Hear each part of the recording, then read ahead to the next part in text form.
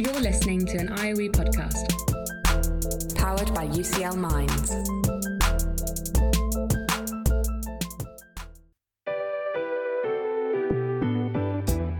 This is Research for the Real World. Conversations with researchers about the paths they've taken to shape our everyday lives.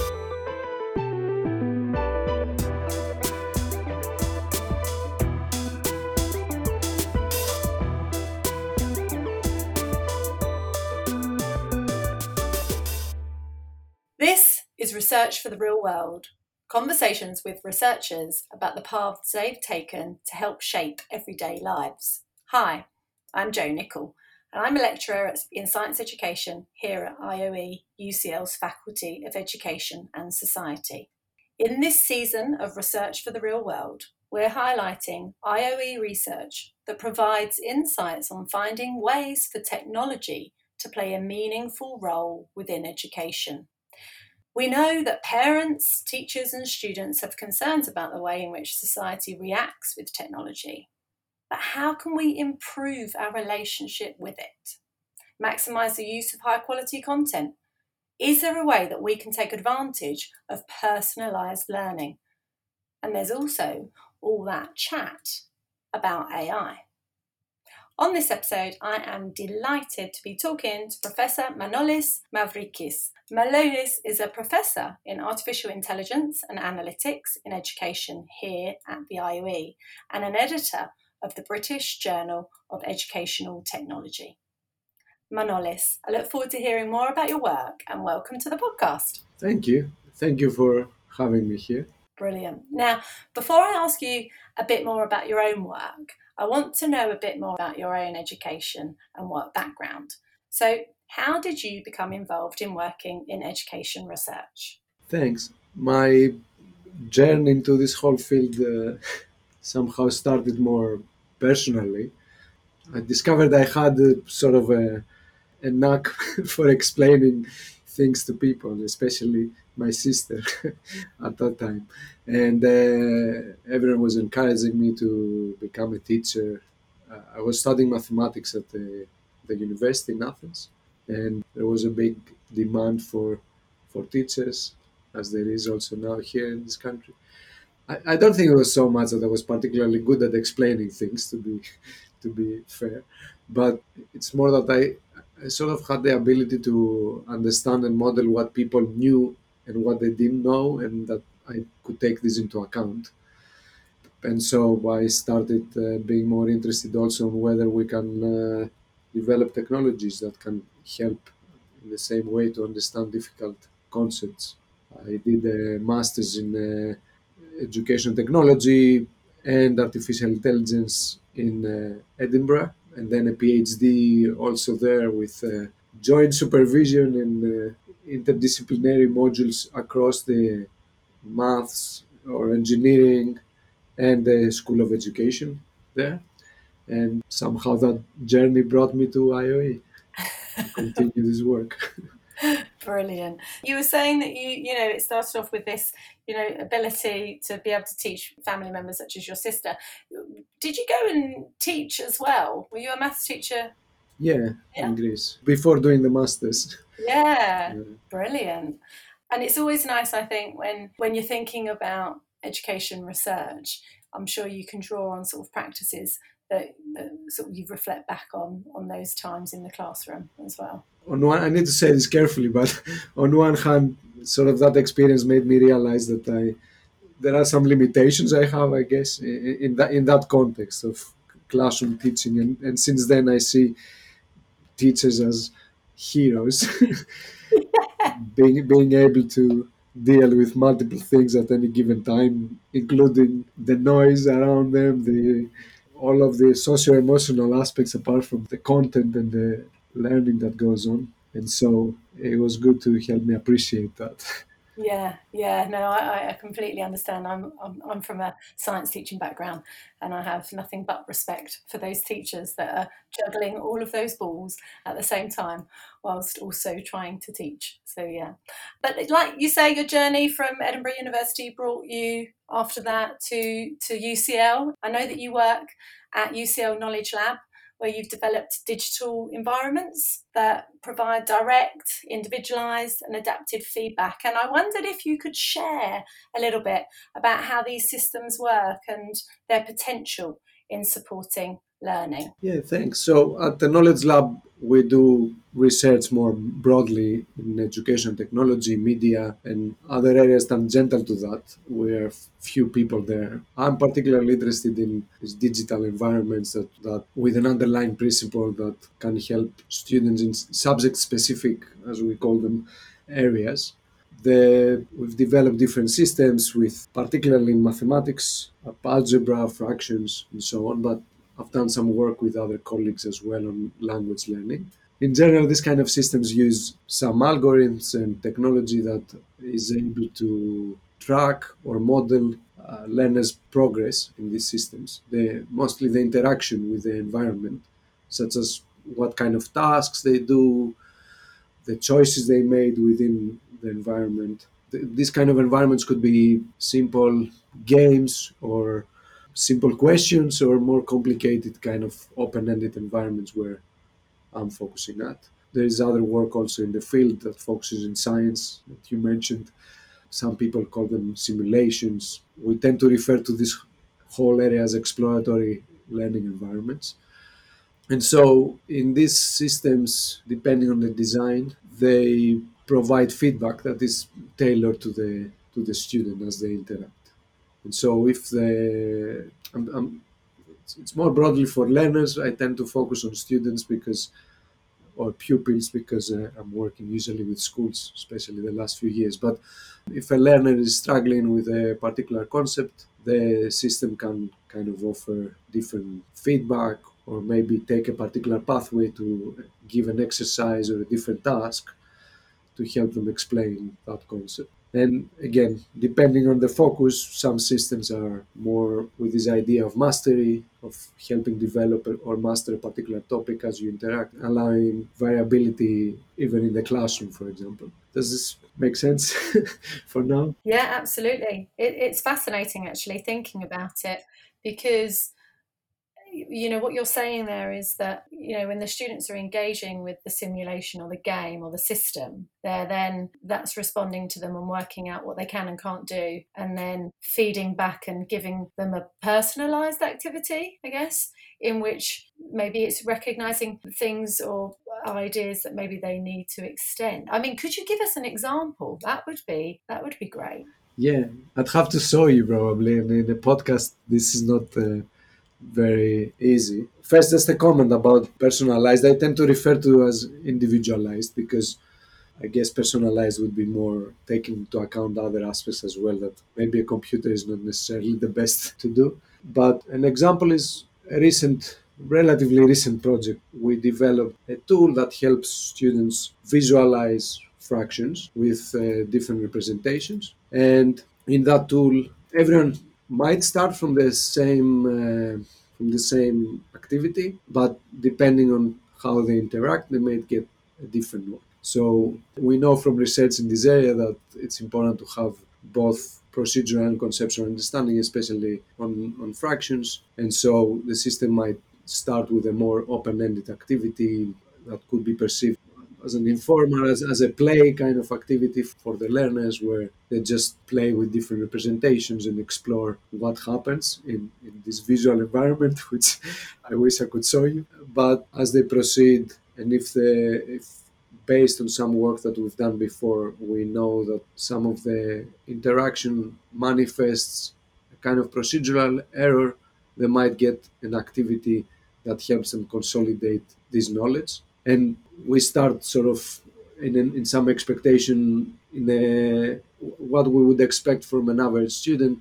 And as they display that it might be too easy for them, the activity might get more complicated, more difficult, just to challenge them. Or if it gets very difficult and they start asking for a lot of questions or feedback from the system, then it might get easier. And so we evaluated this in classrooms, and in a recent paper we found that students who engage in a mix of this both exploratory and this structured tasks that are more procedural, more about how you solve the problem rather than only the concepts behind the fractions. This mix of activities helped gain more conceptual knowledge and an equal amount of procedural knowledge compared to the students who engaged only with the structured tasks. And so this pointed to some kind of combination effect, as we termed it, but we need to complement this sort of activity. So this might have an implication for us in terms of what we are doing in the system and in educational technology broadly, but I think this has interesting implications for classroom practice as well, because you can do these sort of things also without technology. Yeah. And just for those listeners that might be listening that don't know the difference between procedural and conceptual understanding, how would you define the difference between those? So for maybe I'll start from the tasks, from the especially in educational technology, there are a lot of applications and mobile apps, platforms, and so on that focus a lot on tasks that usually have a very specific goal or an answer that is expected. They might guide the learner step by step through a process to reach that goal, but it might be a unique answer somehow. For instance, I don't know, in mathematics in particular, you might, let's go back to fractions. One might ask you to add two fractions, and then the only expectation might be to answer correctly, maybe using a particular method. And the emphasis, both in education technology, but sometimes in classrooms as well, is on the procedures that lead to this solution of the problem, the sort of how to. And there tends to be a lot of emphasis on the instructions, on these procedures of how to solve a problem.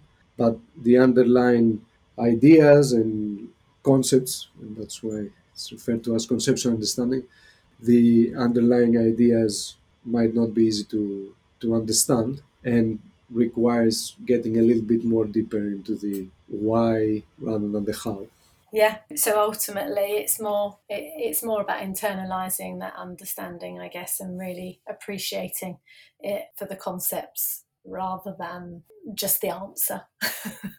Fascinating. I mean, and in terms of what you've seen from that work, how is it supporting the learning process for students? In our work in particular, it provides an alternative mechanism, an alternative tool for engaging with these concepts in mathematics in particular. But I think also that this applies elsewhere, particularly in science, I guess. Some of the concepts are abstract and are hard to even visualize or to understand why are we even discussing about this. In some previous work, for example, we developed a tool to help students express equations that represent some sort of variable that might be changing. But if you see it statically on the paper, this is kind of meaningless for the student. But the minute it becomes visual, the abstract can become more real and concrete for a student to understand. And so, in our case, this is a particular reason to actually use technology that otherwise might be difficult to even visualize, or it might take time on paper, and so on. But more generally, with students becoming familiar with technology and so on, they have come also to expect sometimes to, especially in mathematics, to interact with technology to be able to solve or learn about different concepts and topics. And so I think that's the added value there. Yeah. So you mean that they expect to, or they want to use technology to help shape and develop their understanding?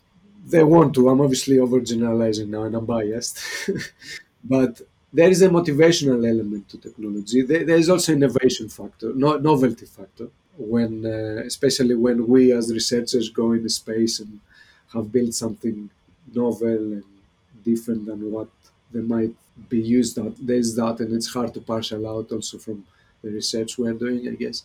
But beyond that, and kind of anecdotally, and from knowing the field as a whole, there is on one hand this expectation from the students, but also, especially after COVID, both teachers and students and even parents have come to appreciate some of the potential and risks and complications around this area. But there is this kind of push and pull kind of situation that happens in schools around technology. Yeah, and you mentioned there that students, it helps with engagement, it potentially helps with motivation as well, and that could come down to the novel factor. But you also recognise there that there's potential or unique challenges of implementing such technologies into schools. And I wonder, from your research and experience, what you have found to be the most common issues or obstacles that schools and teachers face when introducing technology. Yeah, where to start? Yeah. Can all appear very negative, but I think there are many areas that I know from, not so much from research, because we tend to gloss over these issues when we are doing research, as I said, because we go in a setting and I don't know, sometimes we even bring the technology and so on. I think practically in schools there are many issues, and especially in state schools. Infrastructure is one, and access to technology. But okay, I think that can be a whole podcast on its own, I guess.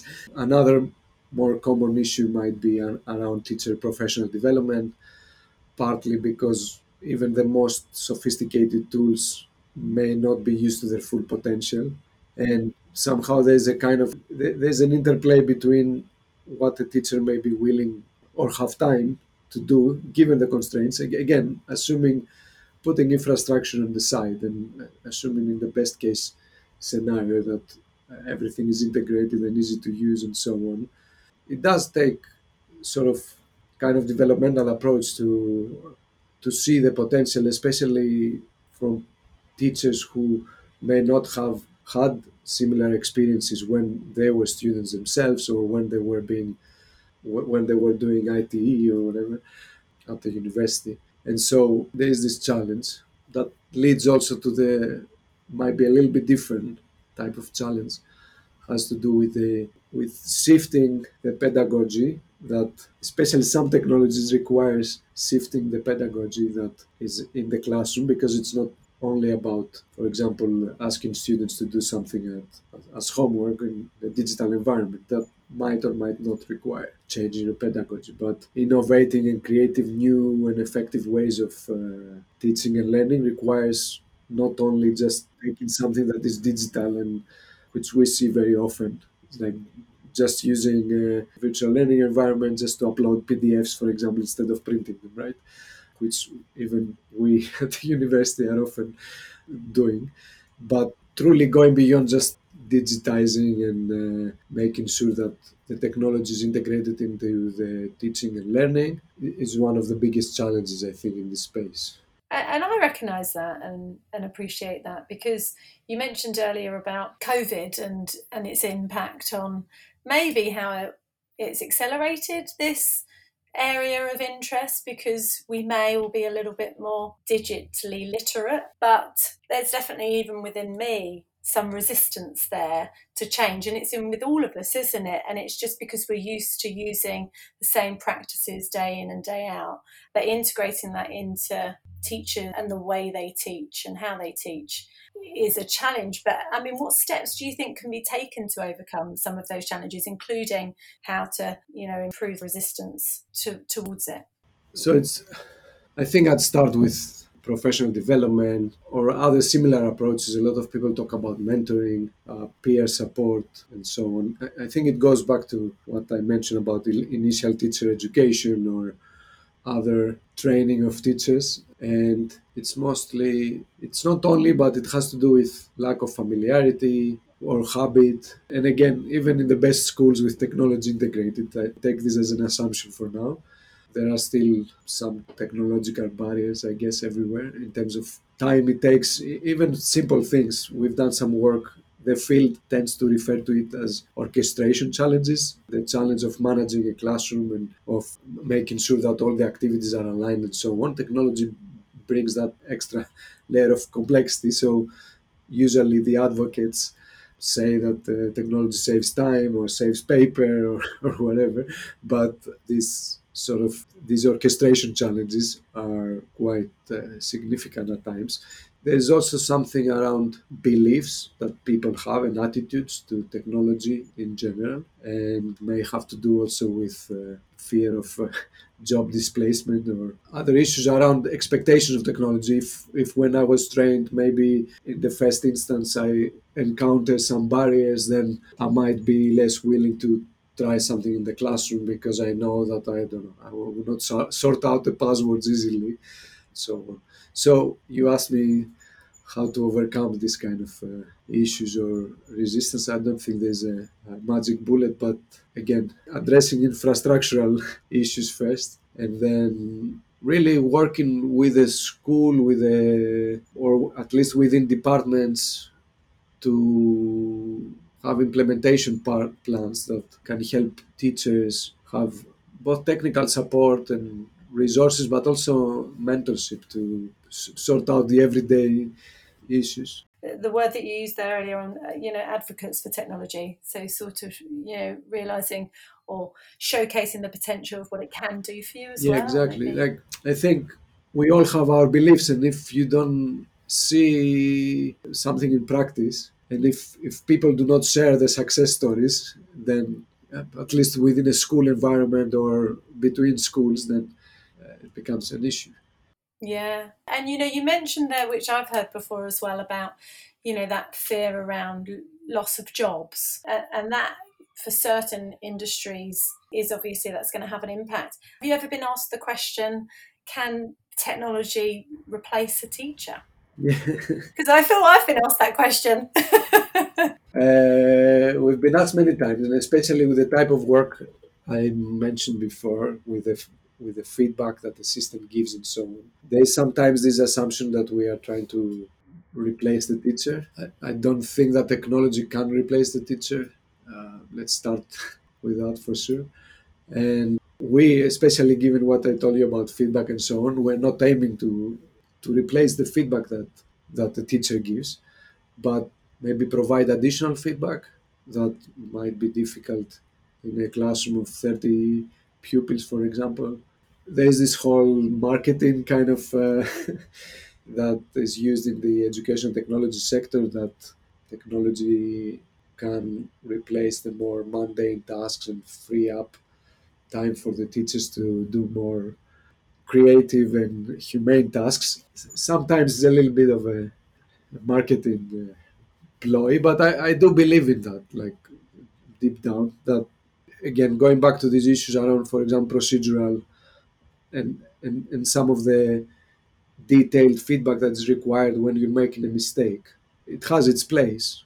It's not the only support that is required, but it can take away some of this detailed work that a teacher otherwise needs to do. And I'm not advocating at any point that it could replace. On the contrary, it could be used to elaborate on the feedback, discuss the errors that we're making in the system, and provide this more socio-emotional support that is required in these cases.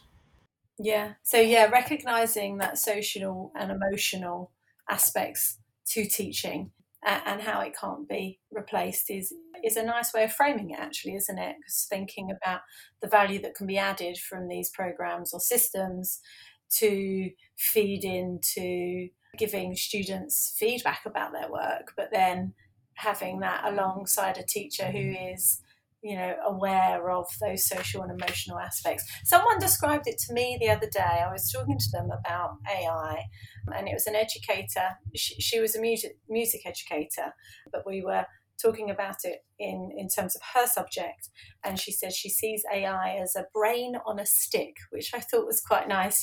So she sort of thought, okay, yes, maybe it's in reference to those conceptual and procedural ways in which it can think about, or it can't think itself, or maybe it can, I don't know, but the procedures around that might be possible. But then when we're kind of putting that into an environment where there are other beings and there's social and emotional nuances that the teacher is also aware of, then adds to that, doesn't it? I don't know if that's a good analogy or not, actually. It's an interesting analogy. it is good. I avoided using the term artificial intelligence so far in our conversation on purpose. I have a bet with myself to try to avoid within at least 10 minutes to mention, partly because there's so much complexity, misconceptions, and terminological confusion around this that everyone conflates things under AI these days. So the work I described before around feedback, it does come from a space of what is traditionally referred to as artificial intelligence. It doesn't use the maybe machine learning or other approaches that are emerging these days, but maybe something that most people refer to as good old-fashioned AI, where there's a lot of human input into the design of the activities, of the feedback, of the pathways that I mentioned that the student takes into in the system, like the fractions example that I was giving you earlier. But yeah, I think we can't avoid in a discussion these days to get into the AI space and large language models and so on. And it's interesting that I mentioned AI without even realizing it, and probably 2 years ago, I wouldn't have even used that term. So it just shows how it has filtered down to people that I wouldn't consider myself, an AI expert at all, but, even technology wise. But I know that European Parliament, they've come up with a definition, is that right, of the AI system now, finally, after 2 long years. I don't know if it's worth mentioning on here, but I'll mention it anyway. It says it's software that, for a given set of human-defined objectives, generate outputs such as content, predictions, recommendations, or decisions influencing the environments they interact with. So that was 2 days ago that they come up with that. But yeah, and actually my next question, which I was going to ask, is centered around AI, because I know you have a long history in the field of artificial intelligence in education, and you've kind of witnessed its evolution during that time. And I wonder how you've seen the role of AI in education change over those years, in particular with rise to, and you've mentioned it yourself, that machine learning and big data. Yeah, thanks. So everyone comes up with a definition these days around what they mean AI. That's good, because especially in reports and so on, it's important to acknowledge what we're talking about. And so that definition you mentioned is as good as any other, as long as it's used consistently. The field has indeed had many changes over the years. I mentioned almost in passing that the focus, especially when I started, was more around what some people refer to as rule-based systems, or this kind of cognitive models that require a lot of handcrafting by teams of experts in the different areas. And that's the approach I've used mostly. These kind of models can be improved by having data as well. And that's how one strand of work evolved, in kind of combining what experts can build with data that are developed after a system is made. You mentioned the advent of machine learning and data and so on.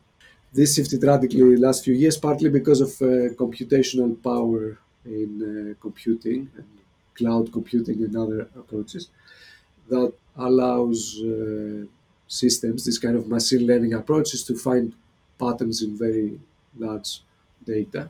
But sometimes with this kind of patterns, the why behind these patterns, maybe it has to do with this conceptual procedural discussion we were having earlier.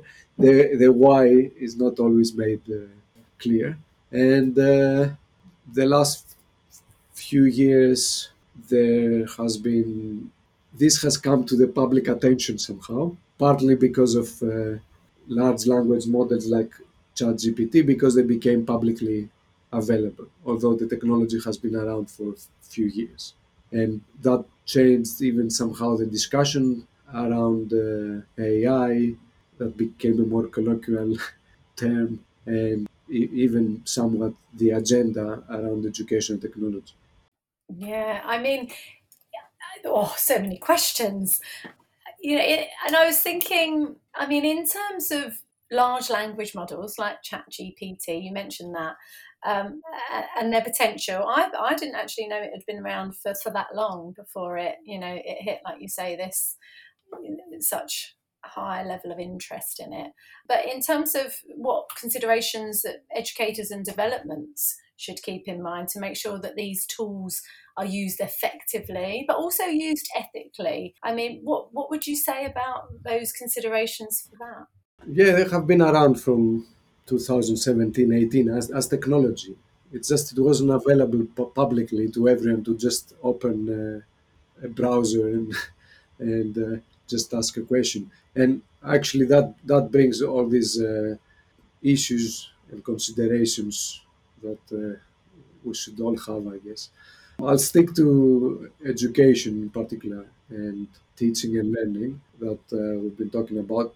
I think, among other things, like everything else, I see tools like this as a tool, like any other tool that we've had in education, including the ones I mentioned earlier, or even take simpler tools like a calculator, or I don't know, some people even say that paper was a tool. And so they should be employed in a way that supports teaching and learning. We talked about replacement before, and so not as a replacement for the human elements of this equation. There are many issues that sometimes I don't even know where to start, but there are issues, first of all, with data privacy, especially when we're talking about schools. But even ignoring that and treating this kind of technology as a tool that maybe could address privacy issues, there are biases and fairness issues. You asked me about, on one hand, educators, but also developers using these tools. So at the Masters of Education Technology at the Knowledge Lab, we have a module with a colleague that we focus specifically on AI in education. One of the strands of it is addressed to people who want to use AI broadly, different categories of AI, including large language models, to develop applications for education, for teaching and learning. And I think one of the biggest challenges in that for developers, with developers in mind, is around transparency and explainability, as they're called in the field. It's the idea that it is important to find ways to make clear how a system, an AI, if you will, has arrived to a conclusion based on its input somehow. And so there are a lot of people who are working towards this sort of area of being transparent and then being able to explain the decisions, especially when they're decisions that have an implication. For example, high stakes exams or something, if we ever reach that point. No, I think the idea, it's refreshing to hear, from an expert such as yourself, that these tools, and that's what we should call them, isn't it, are ways in which we can further support the teaching and learning that we do with students. Ideas or thinking, but it doesn't maybe do the thinking for you, hopefully. Yeah, and I think so for educators and for students, for learners, I think depends on your role and the age and the subject. There's so many. I know a lot of people are finding uses, especially in language learning, and it's not my area. But also, I know there are tools and plugins and approaches that you can improve the outputs of these systems for mathematics, where they actually lack a lot. And so, compared to a calculator, actually, that's a bad comparison. But in terms of the creativity, or even sometimes searching and summarizing, there's other ways that can be used. There is a lot of potential, don't get me wrong. I didn't mean to downgrade it to a calculator, but from a student point of view, I think it's becoming much more important to be able to self-regulate and understand when to use these tools, what they're meant for, what outputs do they provide, how do I ask for feedback and support. And rather than the solution or the essay, you must have been involved in university discussions around this. Many. And so it's also the role of the school and the educators in general, the teachers, to help students understand that, the same way that maybe 10, 15 years ago we had issues around that had to be understood around privacy, around safety in online learning and in online use in general. So now the discussion is shifting for me into this area around self-regulation, I think. Yeah. So what do you think's next in terms of for AI? I think what's coming is more wide use, as we start seeing already. I think it's people say that you shouldn't do predictions, but there's a kind of I feel there's a kind of a limit in what these tools can do. There's a lot of expectation, and people are very optimistic. I'm also generally optimistic, but I think there are inherent limitations, including several issues around computational power and so on. I won't bore the listeners with this now, but the availability of these tools and the fact that even what we mentioned earlier around the agenda changing a little bit means that we can now have a conversation about these and learn also from the history of the field that had small incremental lessons learned from different applications. They were not language models like now, but there are people who worked in dialogue for years. There are people who worked on feedback, including myself, and there are valuable lessons that we can learn from that to apply into how we use AI more broadly in teaching and learning, and to start putting some people call them guardrails around the safe use of these tools in this context. I think that's really positive, and that's really positive, and there's some security from hearing that. Actually, that you've been working in this field for a long time. It's captivating the audience of society as a whole now, but there's lessons that you can learn from what's happened in the past and the history of its evolution that can be applied to the future use of it. So I'm glad that we have people like you working on such important issues. Thank you very, very much, Manolis. It's been really interesting to learn about your career, your research, and particularly the future of AI. So thanks for coming onto the podcast. Thank you. Thanks for having me. It was very interesting. You can follow Manolis on Twitter at Mavrikis. That's at MAVRIKIS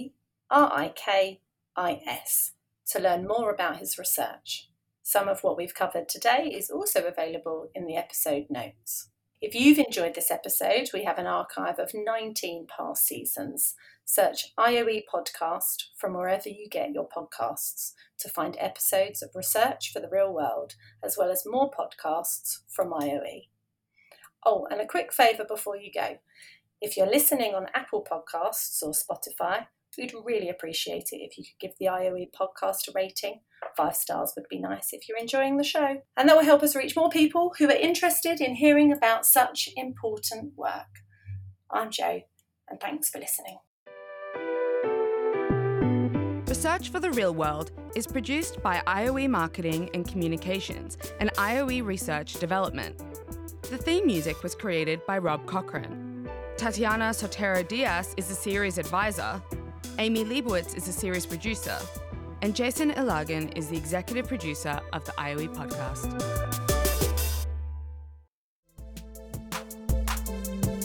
Thanks so much for downloading and listening to this IOE podcast.